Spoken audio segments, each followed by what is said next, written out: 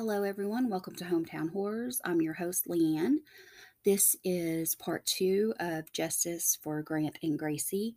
If you haven't listened to part one, you might want to go ahead and go back and do that. It gives more information to this case. This case has lots of twists and turns, and you need the information in that first episode to go along with the information in this second episode. Just a few little business things. If you would like to help with the podcast, you can donate to Patreon. You can also, there's a donate button in the show notes. All that'll be there if you would like to do that. It would also be helpful if you could leave a review and subscribe, and also share this episode, share part one. Share the blog post, share the social media, go follow Freedom for Gracie on all the social media. All that information will be in the show notes, and they really need your help to get exposure for this case. I think that's all. I'm going to give a few disclaimers and then we'll get into it. The views, thoughts, and opinions are my own. Information is obtained from verified sources and family members. Parties are innocent until proven guilty in a court of law. This contains adult themes, including death and sexual assault. We're going to talk about Grant today. The following information is based on individual statements, emergency responders, police reports, Aaron Solomon's 911 call, and additional information. On July 20th, 2020, Grant got up to go to WPI, which is Ward Performance Institute. It's a baseball training facility. Before he left his house, Grant told his mom, Angie, that he did not want to die in Gatlin today. Grant has asthma and had previously had COVID. This is 2020, the height of COVID. So he was struggling with his lungs. They hadn't healed up yet. And as someone who has asthma and has had COVID, it's a struggle. Angie contacted Aaron to make sure he was going to be there in case Grant had any problems. She told Aaron if he wasn't going to be there, then she would go sit in the parking lot. Aaron said he would be there. 1 hour and 20 minutes after telling his mom that he did not want to die in Gatlin today. Gatlin is like a little community in Nashville. Grant was found in the ditch underneath his truck with blunt force trauma to the back of his head. I'm going to read that again. 1 hour, 20 minutes after telling his mom that he did not want to die in Gatlin today, Grant was found in the ditch underneath his truck with blunt force trauma to the back of his head. The scene was investigated and cleared in less than an hour. In less than 1 hour, they felt that was sufficient to look at everything, gather evidence, and clear the scene. That's not normal. 7 police officers from the Gatlin Police Department were the ones that investigated and cleared the scene in that short amount of time. In all of the reports I looked at, I did not see any mention of crime scene investigators, forensic techs, anything like that. It doesn't mention, forensics came to get any of the evidence. Doesn't mention anything about a crime scene investigator. It was just deputies that were mentioned in the report. Aaron has 2 different stories when asked about Grant's arrival at the baseball facility. In his first version, Aaron states that he was already there, sitting in his car when Grant arrived. He saw Grant pull in, get out of his truck, open the back door. And in the second version, Aaron states that he happened to catch up with Grant on Veterans Bridge and followed Grant into the parking lot. nobody really knows which story is correct, which is true. Now we're going to talk about Aaron's 911 call. Aaron tells 911 that, quote, "My son's truck has backed over him, and it's rolled over him and drug him into the ditch and is on top of him. He's trapped under the truck, and yeah, it drug him underneath. He's trapped under the truck. He's underneath the vehicle. Somehow it backed up. He was just getting out.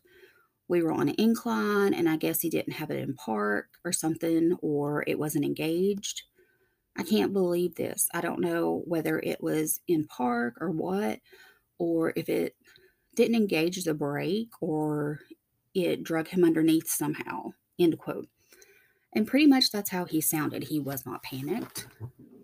He sounded like he was just kind of carrying on a regular conversation. Aaron mentions to the 911 operator that 3 men were also there, and he appears to be relaying information from the 911 operator to these 3 men. When the police arrive, these men are nowhere to be seen. Aaron said that the men were driving a white box truck that no one else has ever saw. There is no evidence that these men were there. The police didn't see them. Anybody else that was, a bystander or anything, nobody saw this truck or these men. While Grant was lying in the ditch, dying, his father, this is so terrible, his father did not go down there to check on him. He didn't talk to him. He didn't go down there and hold his hand to be with him, to offer him any kind of comfort. He stayed up in the parking lot. Aaron claims his knees were weak and he had to sit at the top of the ditch. I'm sure you see something like that happen to your child, your knees are weak. But if I had to crawl, I'm going to my child to do whatever I can to help, to make sure they are not alone. They know I love them. I'm, holding their hand, whatever. There is no way you would keep me away from my child. And for him to stand up there because his knees are weak, it's just beyond heartless. Aaron also claims that he or no one else went down there until EMS arrived. He also stated that no one touched Grant or his truck. Aaron's statement to the police contained only 87 words. That's it. It basically stated that when he was in his vehicle looking at a work email, he stated that Grant's truck rolled backwards over Grant, dragging him down a steep hill. Included in his statement was his own tale of how he stretched over the very same rocks in the very same ditch to demonstrate to Angie, Grant's mother, how Grant's head was laying, quote, face up. He could do that, but he couldn't go down there and be with his son. At the time of his death, Grant had on a t-shirt, shorts, socks, tennis shoes, a hat, and a cross necklace. None of these items were damaged. There were no tire tracks in the tall grass where his truck rolled. I'm sure you all have seen, I'm from the country. We drive trucks through grass all the time going, to the farm and stuff like that. It bends the grass down. You can tell that a car has rolled through there, no matter how slow or how fast it's going. There is trace that a truck has rolled through there. It bends the grass, especially if the grass is tall. According to Sumner County EMS patient care records, they found, quote, an 18-year-old male lying supine on the large rocks in the drainage ditch, underneath the front of the truck between the 2 front tires. However, The weight of the vehicle was supported by the wheels and was not being exerted upon the patient. Again, the weight of the vehicle was supported by the wheels and was not being exerted upon the patient. Upon initial impression, patient is noted to be unresponsive but breathing, and is noted to have some bleeding from the scalp, nose, and ears. End quote. The following narrative summary of circumstances surrounding the death on the death certificate states, quote, injuries included lacerations to the scalp with bleeding from there, his nose, and ears. During extraction, he lost his pulse and trauma cardiac arrest was started. Emergency department physician documentation states about Grant's death, quote, he was noted to have blood from the nose and mouth and ears, severe lacerations to the back of his scalp with suspected skull fracture. No deformities were noted at his legs. No deformities were noted at his legs. Apparently, supposedly his truck ran over him. He had no injuries to his legs. The only injuries that he had were to his head. Also noted was that the anterior neck was without trauma. Diagnosis on the documentation was listed as cardiac arrest, cause unspecified, blunt trauma arrest with traumatic brain injury. Head injury sustained to occipital is open bleeding. Notes from Rescue 5 disclose the following, quote, an 18-year-old male was found trapped beneath the front end of a Toyota Tacoma pickup truck that came to rest nose down in a rock culvert. The patient's body was pinned between the front axle and the ground in a position that prevented him from being removed or given emergency care. The front of the truck was then lifted with 2 high lift jacks to a height that allowed the patient to be removed, end quote. Gatlin Police Department Officer Curtis McKelvey said in his report that he spoke with the father of the male subject, and he stated that he was meeting his son at the facility and that he had arrived there first. Quote, Mr. Solomon stated that he was sitting in his vehicle when Grant pulled in next to him in his white pickup truck. Mr. Solomon stated that he observed Grant get out of the truck and walk toward the back door area. Mr. Solomon stated that he then noticed that the truck was no longer parked beside him, and he started to get out and look and heard a loud crash and observed Grant's truck had rolled down the hill and into the ditch. Mr. Solomon stated that he went over to the area of the truck and observed Grant under the vehicle. Mr. Solomon stated he called 911 at the time and attempted to help his son, end quote. So how exactly did Aaron attempt to help Grant? He didn't go down there. Also, I would think that if you're messing around in the back seat and your your truck starts to roll, you're going to start hollering. And his dad should have heard that. I think I would have noticed sooner that the truck was moving. According to all of Aaron's statements, he was too upset to go down to Grant. The only thing remotely helpful that Aaron did was call 911. After Grant was pronounced dead, Aaron called his former boss at WSMV TV asking for Vince Gill's phone number. If you don't know, Vince Gill is a country music star. It's been around forever. This was right after Grant was pronounced dead. So what was on his mind was calling and getting Vince Gill's phone number from his contact at WSMV TV. At Grant's celebration of life, Vince Gill dedicated a song to Gracie over the casket of Grant on behalf of his longtime friend, Aaron Solomon. This drives me crazy.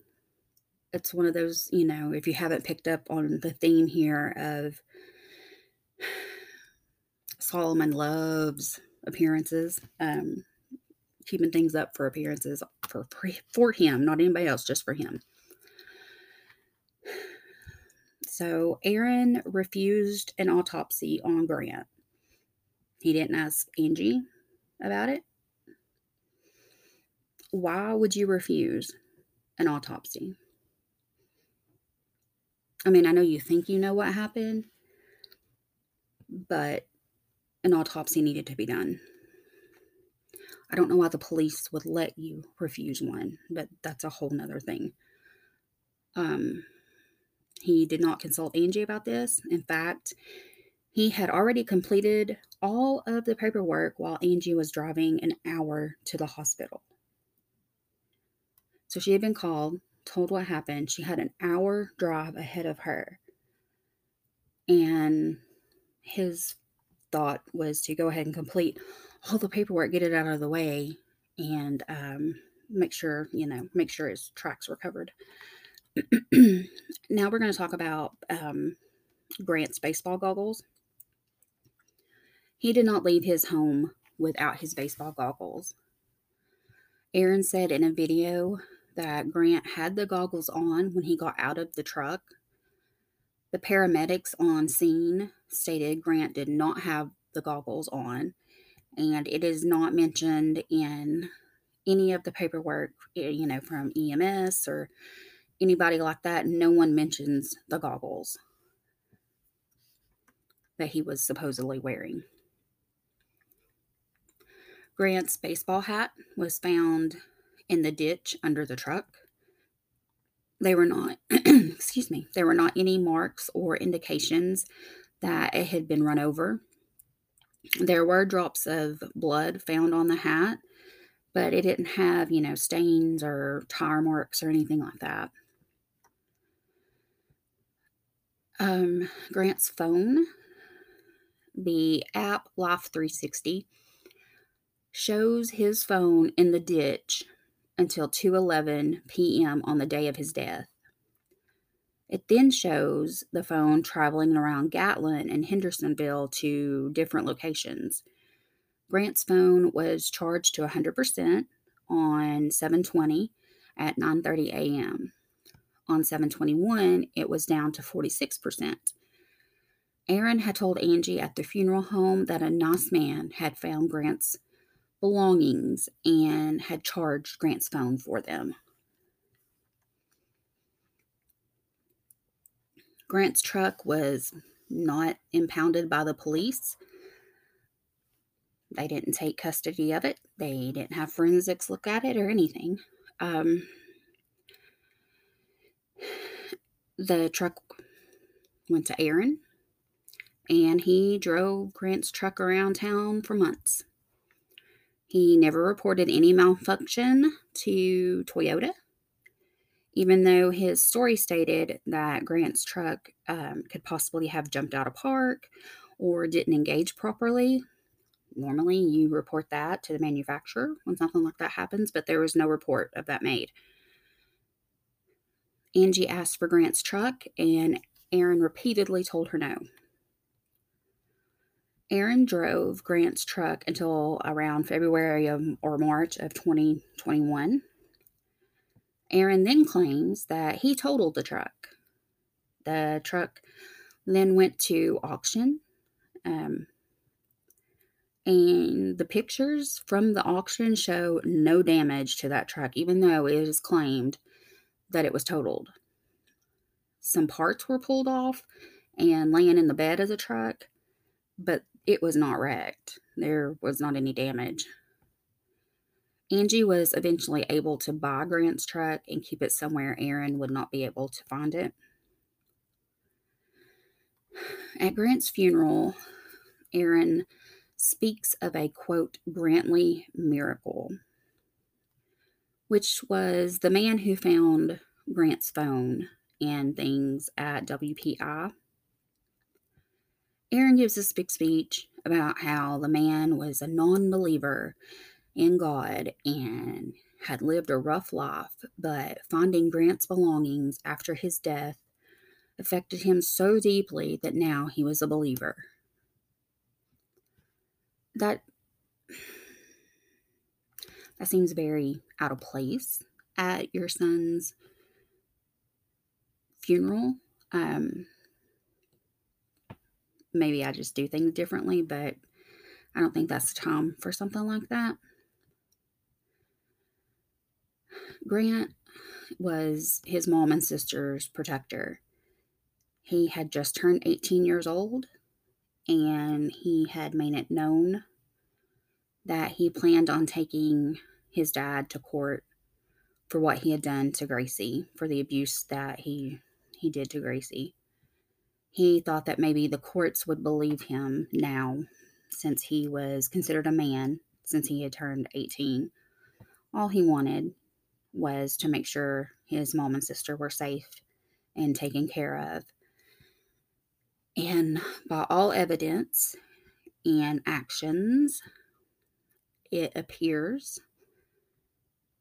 he could have been, I can't accuse anyone of anything, but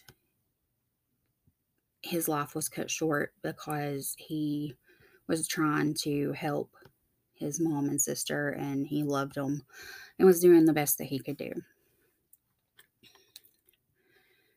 So now we're going to talk about Gracie and A Cry for Help. A Cry for Help is a video on YouTube. 14-year-old Gracie was brave enough to post a YouTube video titled A Cry for Help. In the video, Gracie says the following, quote, "My father is a monster. He's a rapist. He's a monster. He's a liar, and he's a killer," end quote.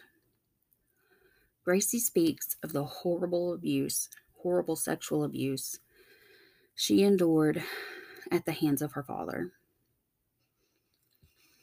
Aaron Solomon responded to this video by hiring the powerful law firm of Bass, Berry & Sims in Nashville. They filed a defamation lawsuit against Angie and 28 other people. This included at least one Grace Christian Academy classmate. This was an intimidation tactic. It was purely to intimidate and silence Gracie and her supporters. And that is a theme you're going to see a lot of. The defamation lawsuit was withdrawn from a Williamson County court, and a new lawsuit was filed in a Middle Tennessee federal court. Aaron's longtime friend, Grace Chapel pastor Steve Berger, gave a sworn affidavit that was signed on June 14th, 2021. Pastor Berger swore under oath, quote, "I did meet with Grant Solomon on or about May 8th, 2018 at 11:30 a.m. We met privately in my office. Our conversation consisted of a discussion of spiritual matters, namely how Grant could grow closer to Christ.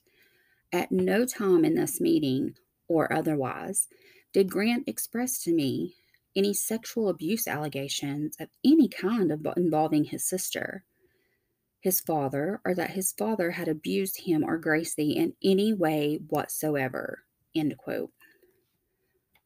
In reality, Grant had spoke with Berger on May 8th, 2018, about getting help for his family. It wasn't about getting closer to Christ or any of the crap that Berger was trying to sell. He went to them.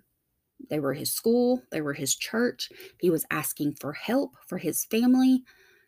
And because Berger and Solomon are buddy, no, can't help you. So we're going to, this is probably going to have some blowback to it, but you know what? That's okay. There's some political ties and lots of church lies.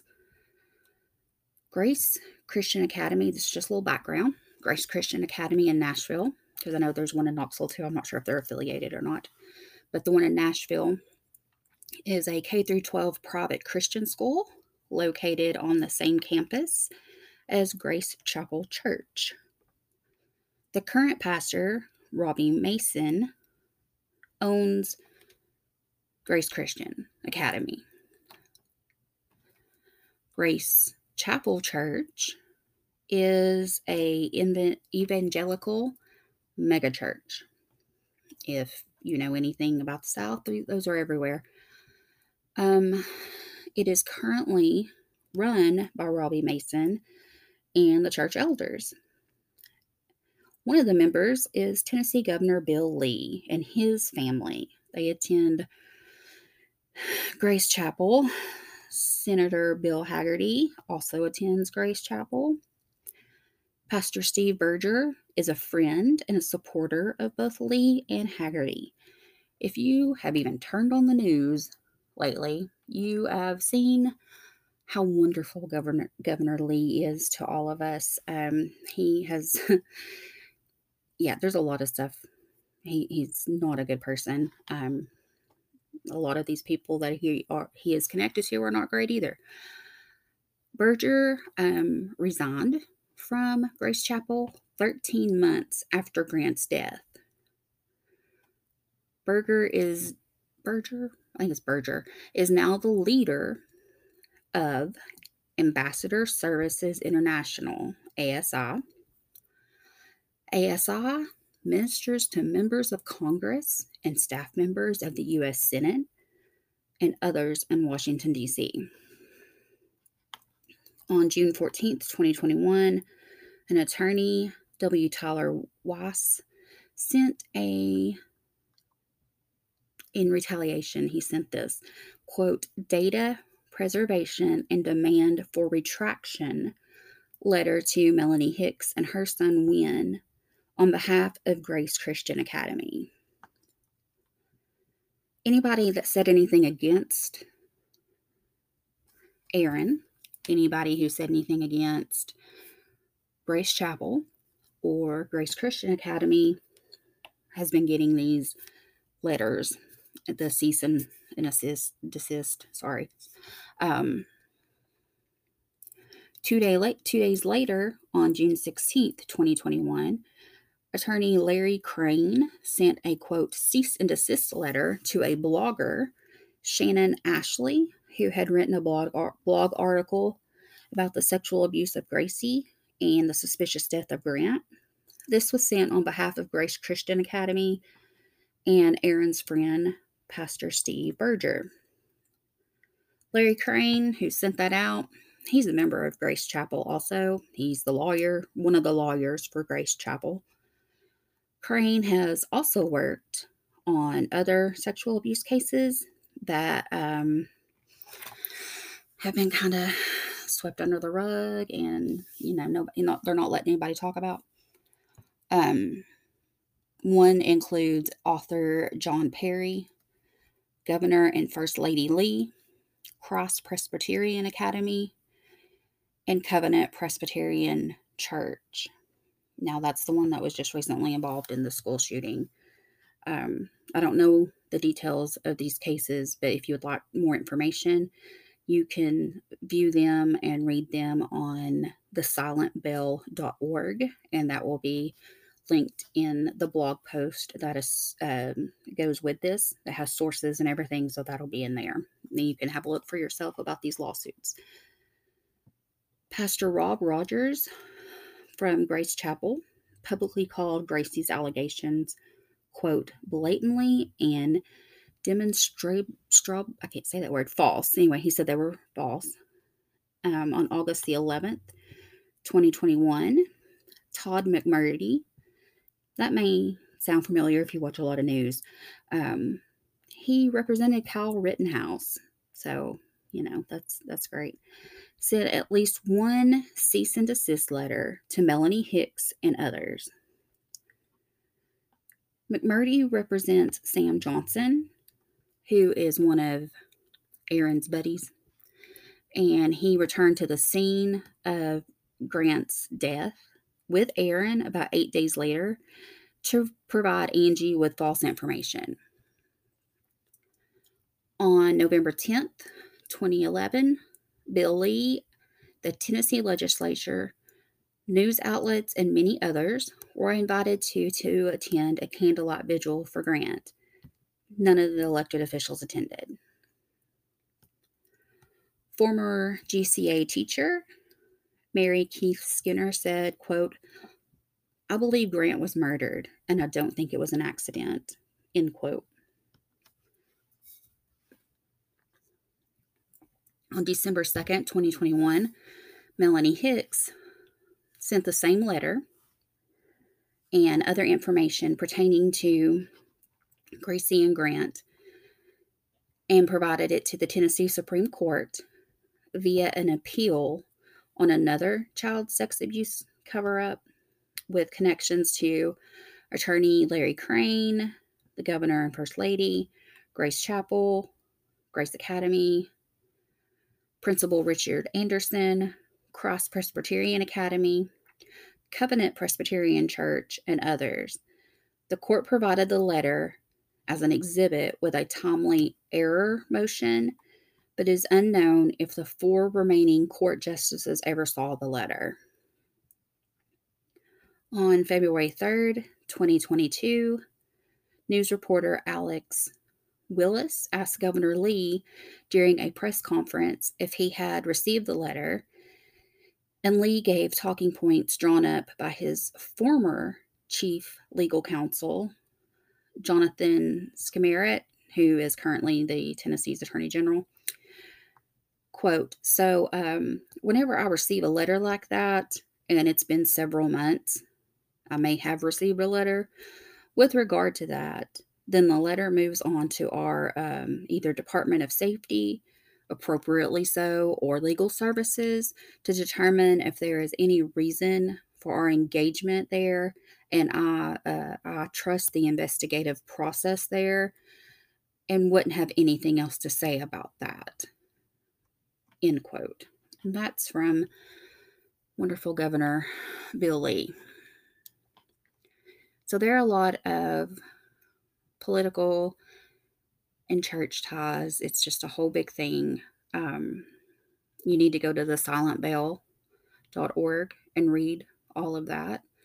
I'm wondering if, with the unfortunate school shooting that happened at Covenant, if that's also going to bring more of this stuff to the surface, because it seems like there's a lot of politicians and private institutions that are hiding things down there.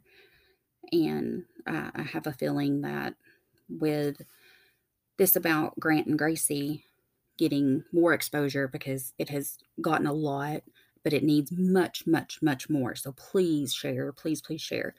When you combine that with other things that have happened down there, I think there's getting ready to be a lot of information put out there that people are not going to be real happy about. Some of Aaron's erratic behavior, if you haven't been able to tell by now that he's completely off hinges, on 9/21/20, Aaron tells Gracie that he was coming to pick her up. This was Gracie's biggest fear. She didn't want to be near him. I mean, he abused her, so why would you want to be, and could have killed her brother. I wouldn't want to be around him. A restraining order is obtained. 10/6/20, Aaron secretly purchases grave plots for Angie and Gracie next to his plot and Grant's grave. Gracie declines, I don't blame her. Also, that's very strange. Why would you do that? Not ask anybody. October, November, December of 2020. This makes me so mad, y'all. Aaron violates the restraining order 18 times. 18 times he violates the restraining order. And he does not get anything. Not a slap on the wrist, nothing. He just 18 times went completely against it. Why would you not enforce this? This is why women and children and whoever seeks a restraining order, this is why they get killed, because they don't enforce them. It's just a piece of paper. That's one of my soapboxes I get on. They tell you to do this, you go file it, and you know what? Nobody does shit about it. When they violate them, they just let them go on and keep violating them until something bad happens. And then they're like, well, we don't know. We didn't see it escalating. Yeah, you did. He broke it 18 times. In March of 2021, Gracie, bless her heart, she has to testify in court and in order to protect herself from Aaron. She's seeing a therapist. She's, doing all the things that she can do to cope and make it through. 3/4/2021, Aaron takes everything off Grant's gravesite as retaliation against everything that Angie and Gracie have done that have pissed him off. This is devastating. Gracie loves to take care of the gravesite. It helps her with her healing process. Angie works with a funeral home to restore it. In May of 21, Aaron files a motion to remove Gracie from her mom.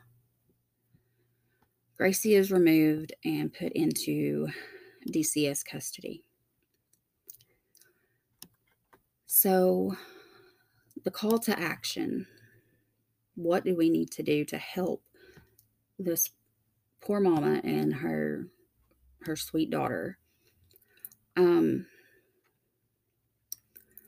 The abuse of Gracie and the death of Grant needs to be frontline news. It needs to be all over the media, social media, television, newspapers, everything. It needs to be out there. I had no idea about this case, and I research cases from everywhere, but especially in my home state. I live in Tennessee, and I'm always, every day I'm searching, trying to find stuff, and I had not seen anything about this until Freedom for Gracie reached out to me, and I'm so glad that they did, and I hope you all share. Here are some ways that you can help. Share this and any blog post, article, podcast, YouTube video, anything, share it.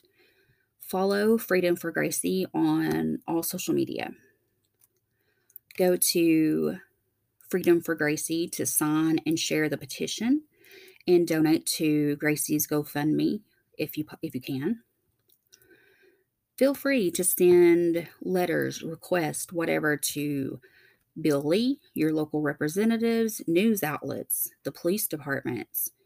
That would be the Franklin PD, Gatlin PD, Tennessee Highway Patrol, TBI, Tennessee Bureau of Investigation.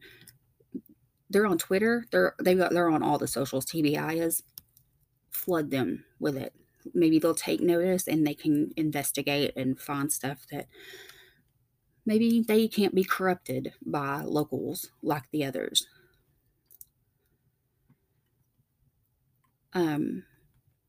It would be nice to get like the TBI involved, and hopefully they wouldn't, it's not, this case is the ultimate example of the good old boy network. Y'all know about that. It's everywhere. It's real bad here in Tennessee. You would think the bigger cities, it wouldn't be as bad, But researching this, I found out it's worse. But please, please share. Please tell people about this. Please donate if you can. We need to get this out there, and we need this case to be taken seriously. And Grant and Gracie need justice. Angie needs help. They need acknowledgement that somebody is going to help them. So I am begging you to please do that. If you have any questions, need any information, feel free to contact me on social media, email me, whatever you need to do. All the information you need is going to be either in the show notes, or you can click on the link to my blog and all the information's right there. Y'all, please share this. Take care, be safe, and I'll talk to you soon.